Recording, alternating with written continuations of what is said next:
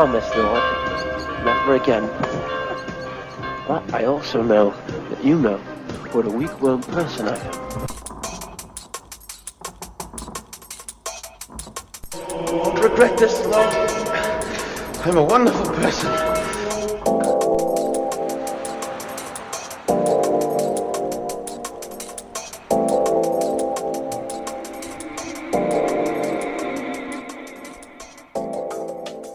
Hello and welcome back to the Treadweary Podcast. I'm your host, Pastor Carlton Smee, and this is the audio arm of Treadweary.com, where we gather around the Word of God and we are looking for how God is working in us and for us and through us. Specifically, this difficulty that we have in believing ourselves to have to be good enough.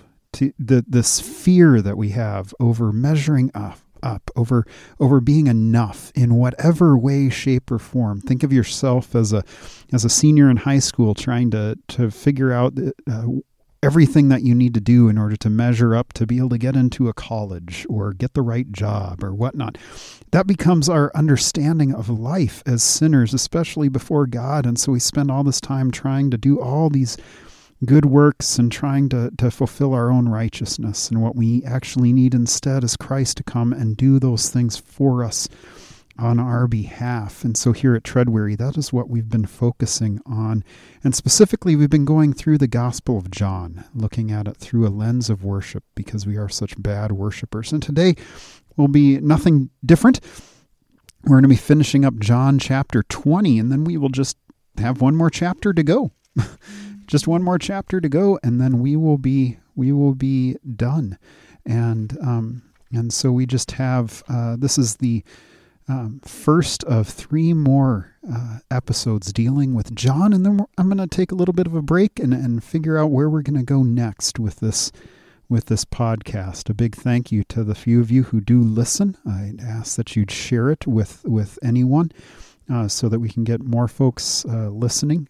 You can go on iTunes or wherever you listen to this, Apple Podcasts, and give us a review. That will help us be able to move up the food chain a little bit to get a few more listeners. But otherwise, we're going to be looking at John chapter 20 today, verses 19 through 31. And these should be very familiar to you if you are in any sort of liturgical church, because basically this is the reading that you have every Sunday after Easter, the first Sunday after Easter. 9 times out of 10, it's the whole quote-unquote doubting Thomas section. And so that's what we're going to be reading today and taking a look at. So pull out your Bibles, John chapter 20, beginning at verse 19.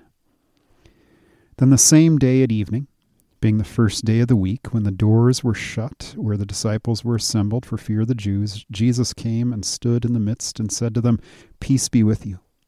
Now when he had said this, he showed them his hands and his side. Then the disciples were glad when they saw the Lord. Then Jesus said to them again, "Peace to you. As the Father has sent me, I also send you." And when he had said this, he breathed on them and said to them, "Receive the Holy Spirit. If you forgive the sins of any, they are forgiven them. If you retain the sins of any, they are retained." But Thomas, called Didymus, one of the 12, was not with them when Jesus came. The other disciples therefore said to him, "We have seen the Lord." But he said to them, "Unless I see in his hands the print of the nails, and put my finger into the print of the nails, and put my hand into his side, I will not believe." And after 8 days his disciples were again inside, and Thomas with them. Jesus came, and the doors being shut, and stood in the midst, and said, "Peace to you." Then he said to Thomas, "Reach your finger here, and look at my hands, and reach your hand here, and put it into my side. Do not be unbelieving, but believing." And Thomas answered and said to him, "My Lord and my God." Jesus said to him, "Thomas, because you have seen me, you have believed. Blessed are those who have not seen and yet have believed." And truly Jesus did many other signs in the presence of his disciples, which are not written in this book, but these are written, that you may believe that Jesus is the Christ, the Son of God, and that believing you may have life in his name. This is the word of the Lord. Thanks be to God. Let us pray. Father, please open up your word to us, that we might know Jesus more, that we might understand the work that he has done for us and what it is that we need. And I pray that you would give us life in his name. In your name we pray, amen. Well, the first keys here that we see are that the doors are shut and the disciples are full of fear. They're in a position where they believe that everything's over. Everything that they did with Jesus was over. He's dead. It's time for them to go home, but they are afraid that they're going to be arrested now as co-conspirators, and they're going to end up on that cross too. But they're looking at their lives and they're thinking, well, we lost. And their fear was having a rather large hold on them, and this was before they even understood that there was going to be a resurrection. But even more so, even if they believed that the resurrection was coming and that Jesus was coming at the same time, they're afraid because they abandoned him. They denied him. They kept silent. I think of this, just this one passage here of them being assembled together and full of fear, the doors locked because they're afraid that it's going to be their turn next.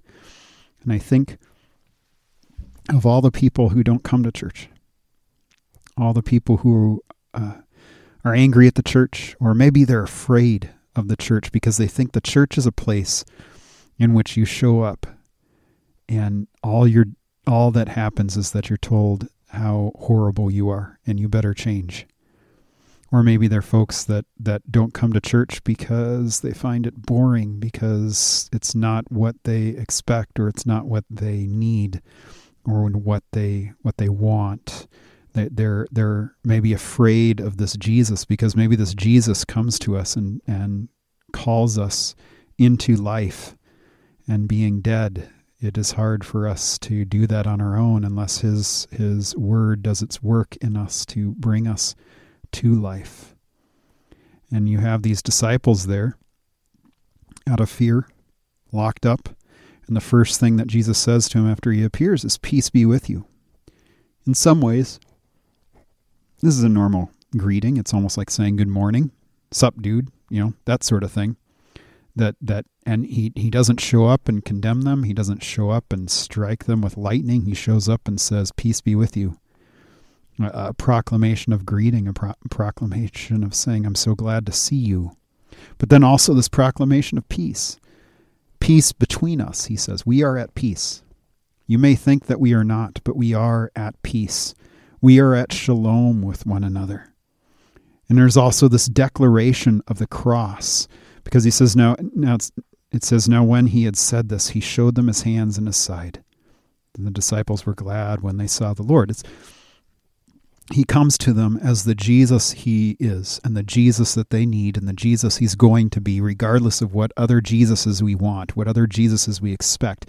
The Jesus that they thought they were going to get in this big-time political freedom fighter, and instead they get a Jesus who was crucified and now risen. And part of that struggle, going back to those people that aren't coming to church, and even the people that are coming to church, you have those who are at war with God. They're angry with God about something. They were told something about this God that doesn't really align with this kind of Jesus, this suffering Jesus, this Jesus who goes through the throes of death and rises again in order to prove that he has power over death, that even when we are in our sufferings, he is there suffering with us, but that also the suffering is not the end of the story for us. They got told something else. They got told something else about this God, that God has a wonderful plan for your life, that things are going to go great, and then when it doesn't go great, they're angry with God. They're at war with God over this. And then there's others who show up who they're totally at ease with themselves. They're totally at ease with themselves. And so they replace their Jesus with something else, with someone else, because they don't think that they need a crucified Jesus. They don't need a Jesus with holes in his hands. They don't need a Jesus with holes in his feet or his side. And yet that's the Jesus that comes to us. That comes to us in our locked up selves, in our locked up hearts, in our locked up spirits. That's the Jesus that comes to proclaim peace. To call us to the cross, that we might see in that the peace given to us from the Father. And then he says it again, peace to you. As the Father has sent me, I also send you. As the Father is sent, so I send, he says. And first he breathes on them the Spirit. This is hearkening back to Genesis 2:7, where it says that God made man out of the dirt, out of the dust, out of nothing, and he breathed into him life. Breathed into him breath, which the same word in both Greek and Hebrew deals with the Spirit as being wind or breath. But then also we hearken back to John 3, that you must be born again, that you must be born from above, that you must be reborn in the Spirit, that you are dead and you need new life. And here Christ is doing that in his disciples. In that moment there is the breathing of life into them, the borning again of them, the birthing them in the Spirit. And he sends us with a mission. Because this is for you too. It's not just for the apostles. This is for you too. I send you with the same work that God sent me to do. And what is that? Well, he says, he says, as the Father sent me, I also send you. And then verse 23, if you forgive the sins of any, they are forgiven. And if you retain the sins of any, they are retained. Called to a work of forgiveness. That's our mission, the forgiveness of sin. Because otherwise, as I said, one of the main focus here at Treadweary is the fact that we spend quite a bit of our lives trying to overcome our own sin, trying to race our own sin, trying to be better than our own sin. And here Christ comes and says, no, my job is actually to erase it, to soak it up, to take it away from you, to get rid of it. And he says that's the mission of the church now, to go forward and declare in the name of Christ that your sins are forgiven you, that all the things that you try to do to make yourself enough, to fix yourself, to give yourself something that you didn't have before, because you think you can do it on your own. And no, you have to have someone else come from outside of you and speak into your ears, just like Christ had to breathe into the life of his disciples, that Holy Spirit. The Holy Spirit comes and has to open up our ears so that the preacher can show up and proclaim to us, in the name of Jesus Christ, your sins are forgiven you, because that is the job of the church. So if that is the job of the church, then we wonder, for our Sunday gatherings, for our worship, what is it that needs to be done in those so that the focus becomes what it is that Christ provides in everything. In the traditional liturgical sense, especially in the Lutheran Church, we begin everything with confession and absolution, and we work our way through to the point that we end with the benediction, praying God's grace upon us. That we begin with our confession that we do not deserve the grace, and yet God comes to give us that gift. To give us that gift. Well, Thomas, poor Thomas. We always call him the doubter. I always want to put quotes around that, air quotes, the doubter. In fact, he is the sinner crying in all of us. He's crying out, I don't want an imposter Jesus. I don't want a fake Jesus. I don't want a Jesus that didn't actually go to the cross. I want the crucified Jesus. I don't want a crossless Jesus. I don't want an undying Jesus. I don't want the uncrucified Jesus. I need the dead, dying, crucified Jesus. And so if he is risen, that's the one that I want. I want the one that has the holes in his hands, because I want to make sure that what it is that he did is true. That when he said it is finished, he meant it, and it came to fruition, that all of it is done, all my sin being gone. That's what I want. That's the Jesus that I need right now. That's in many ways what Thomas is saying. And we jump on him for not believing. And in some ways, too, he's not believing because he's sitting here thinking, no, Jesus is dead. I saw him on that cross. Or I heard about it if he didn't see him. He's dead. There's no way he is still with us at all, come back from the dead, opening up the grave. And yet in some ways, that is the sinner that is proclaiming to us that I need that Jesus. I don't need any other kind of Jesus. I don't need a lovey-dovey Jesus. I don't need a hippie peace, love, dope Jesus. I need this Jesus who comes with nail-pierced hands, pierced side, scarred brow from that crown of thorns. I need that King, that Jesus. Otherwise, why Christianity? Why church? Why, if it's a crossless Jesus, if there is no forgiveness, if there's no crucifixion, then there is no resurrection. So we are still in our sins. We are going to die, and we're going to be worm food, and that's it. And we are in major trouble because we have not been reconciled with God. We have not been given new life. So that church then just becomes a sing-along or a glee club or a motivational session. It becomes just a concert or some form of entertainment or an interruption or a nuisance that makes us have to get up on a Sunday morning when we could sleep in.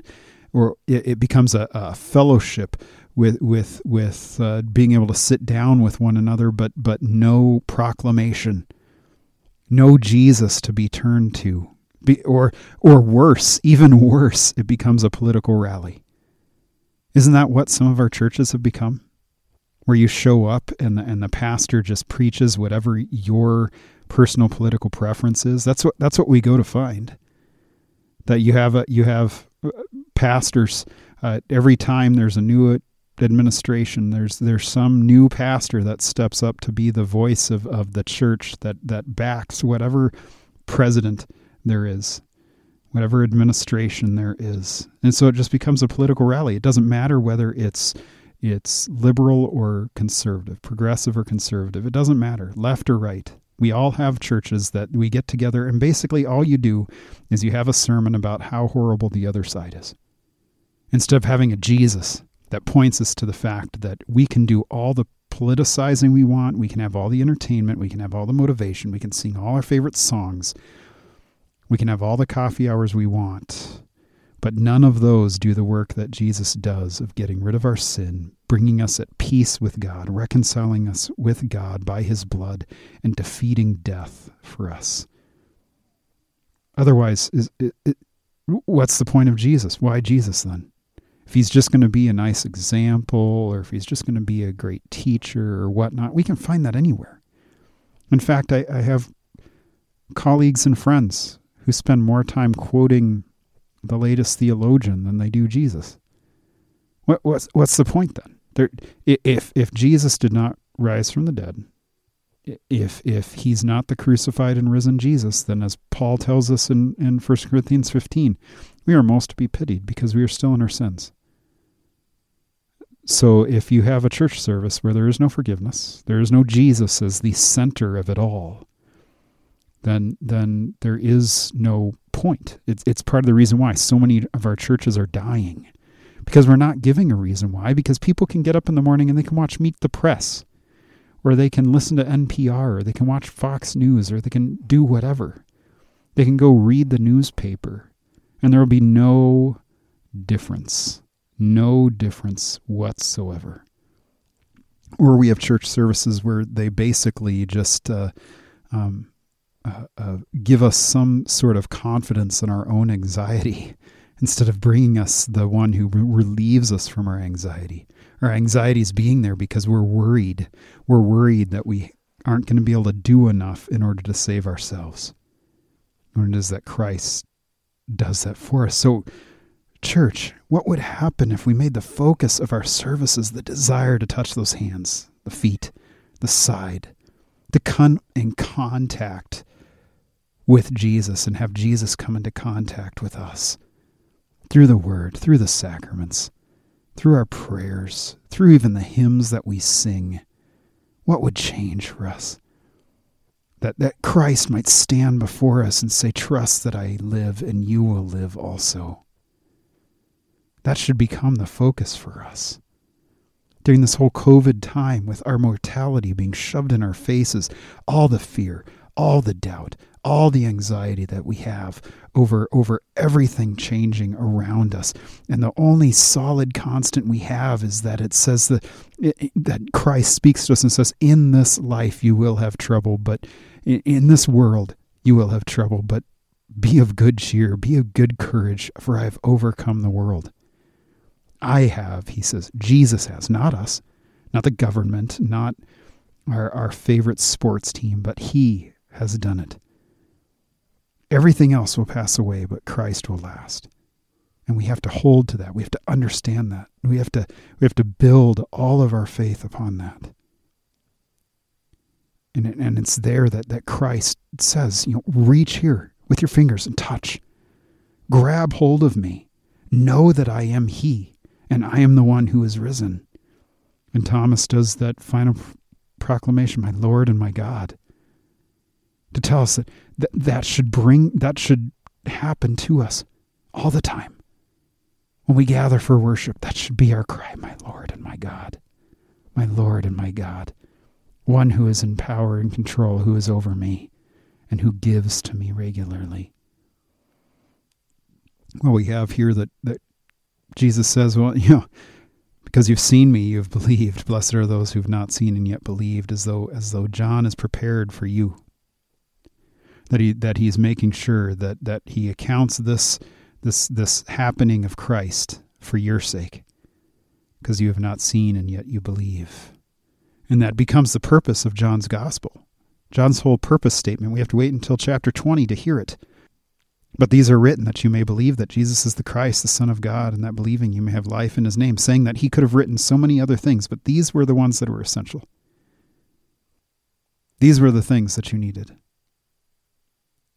Telling us that the whole purpose of this book is for those who have not seen, that it might be made real for them, that they might believe, but that also that we might trust that Christ is who he says he is, that he is the living one, that he is the Son of God, that he is the Savior, that he is the Christ, and that by being the Savior, that means that we need one, and that this is the one who has saved us. But then that also we might have life in his name, telling us that we don't have life apart from him, and we are in need of that now. That is what we need. So church, I wonder if every Sunday, and pastors too, if you're listening, if every Sunday we got together and we said, okay, what does this church service need to look like so that those who have not seen Jesus might believe? What does this church service need to look like? What do we need to put in here so that people might leave trusting that this Christ is the Son of God, the one who is speaking to us, that he is this Jesus, the Christ, the Savior? And what must be done in this service that we might know and trust that we have to have life in him apart from ourselves? Well, blessings to you, church. Prayers of safety during this time of COVID. I pray that you would be protected. Pray also, though, too, for your Thanksgivings and your times together, that they might be fruitful and that they might be joy-filled. And prayers abound for an end to this pandemic. Prayers for our churches. They might continue to serve you and care for you and offer up to you the Jesus you need. With that being said, please share this with others. Tell them to go and take a listen. And also would love to hear some feedback on what you'd like to see or to have discussed. But until next week, the Lord's blessings be upon you. In the name of the Father, Son, and Holy Spirit. Amen.